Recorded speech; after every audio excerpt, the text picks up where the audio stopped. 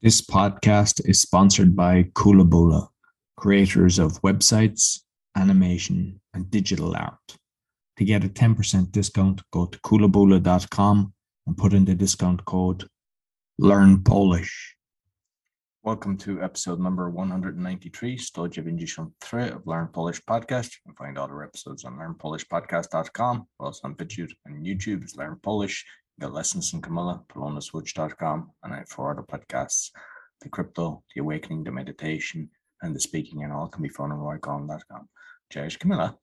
Cześć Roy, witam Cię bardzo serdecznie, witam również wszystkich naszych słuchaczy i zapraszamy serdecznie do kolejnej lekcji języka polskiego. Dziś uwaga, pytanie na początek, co to jest?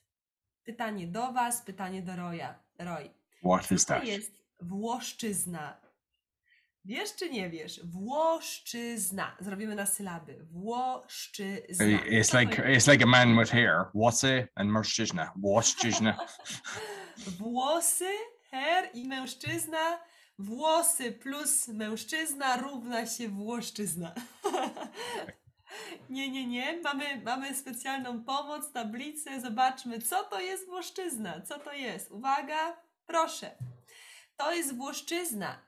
Włoszczyzna są to warzywa. Warzywa używane do przygotowania uniwersalnego wywaru do zup, czyli taka baza, basic. So vegetables to make a universal soup.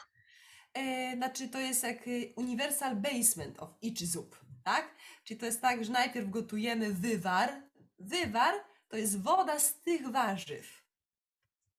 Czyli gotujemy cebulę, gotujemy seler, gotujemy por, gotujemy pietruszkę i marchewkę i ten bulion to jest wywar. I to jest wywar. I potem na przykład dajesz pomidory, potem dajesz ogórki, potem dajesz grzyby i masz zupę grzybową, zupę ogórkową, ale to jest podstawa, wywar z tych warzyw, z włoszczyzny. Rozumiesz, Roy? Rozumiem. A ten bulion, co ludzie robić, nie wiem, 100 lat temu, bo teraz może kupić na sklep ten bulion, tak? Na pakieczkę. No właśnie, bulion robimy z włoszczyzny. Czyli oryginalnie bulion zdrowy, bez chemii, jest zrobiony z tych warzyw, właśnie z włoszczyzny. A ta malutka kosteczka, cube, to są te same warzywa. To są właśnie te same warzywa. Jest cebula, jest seler, jest por, jest pietruszka. Więc po co kupować małą kostkę chemiczną, jak można ugotować świeży, zdrowy wywar bulion w domu, prawda? No właśnie, czyli włoszczyzna są to warzywa. Jakie warzywa? Roy, przeczytaj. Marchewka, pietruszka, seler, por, kapusta włoska, cebula i natka pietruszki. What's natka? Natka pietruszki to jest ta zielona część. Green part of parsley. Okay. Tak, bo pietruszka jest biała, tak jak marchewka wygląda, tylko jest biała, ale na końcu ma zielone. Tak? I to zielone to jest natka. Bardzo, bardzo zdrowa. No właśnie, i taka ciekawostka z historii. Skąd w Polsce mamy włoszczyznę? I dzięki historii wiemy, że królowa Bona przywiozła do Polski włoszczyznę. Skąd? Wiesz skąd Roy przywiozła? Z jakiego kraju? Italy. Z Włoch. Tak, z Włoch. Italii po polsku to Włochy. I zobacz, po polsku Italii to Włochy. I dlatego jest włoszczyzna. Czyli słowo włoszczyzna to nie włosy, tylko od Włochy, czyli Italii. A wszystko Polak wie ten słowo, bo to jest pierwszy raz słucham to. Włoszczyzna? Tak. Tak, wszyscy Polacy znają słowo włoszczyzna i możemy iść do sklepu i powiedzieć: dzień dobry, proszę włoszczyznę. I kiedy mówimy proszę włoszczyznę, to są te wszystkie warzywa. Ja robię proszę to. No ale teraz już nie musisz mówić proszę to, tylko proszę włoszczyznę. Czasami ludzie też kupują, bo włoszczyzna jest trochę droga. Mała paczuszka kosztuje czasami 5 zł. Tak.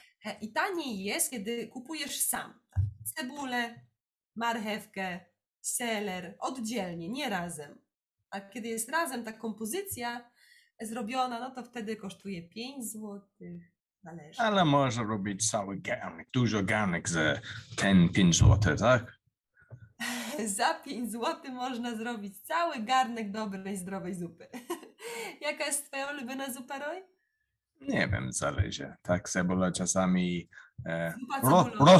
rosół z kurczaka. Wiem, ty nie lubisz zwierząt, ale dla mnie rosół Znaczy ja jest... kocham zwierzęta, ale nie na talerzu.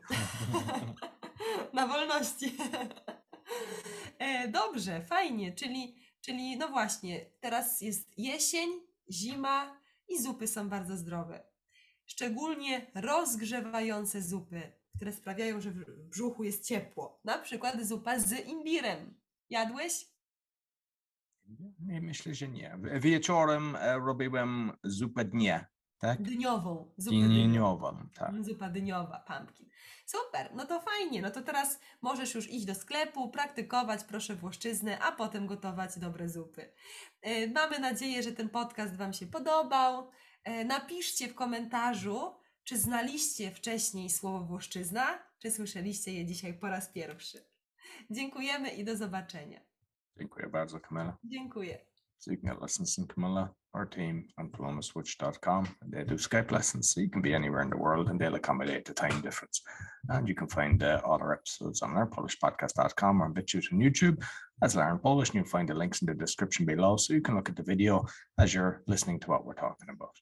Be sure to give us a 5-star rating, really helps. Until next week, dziękuję bardzo i do widzenia. Do widzenia. This podcast is sponsored by Kulabula, creators of websites, animation, and digital art. To get a 10% discount, go to kulabula.com and put in the discount code Learn Polish.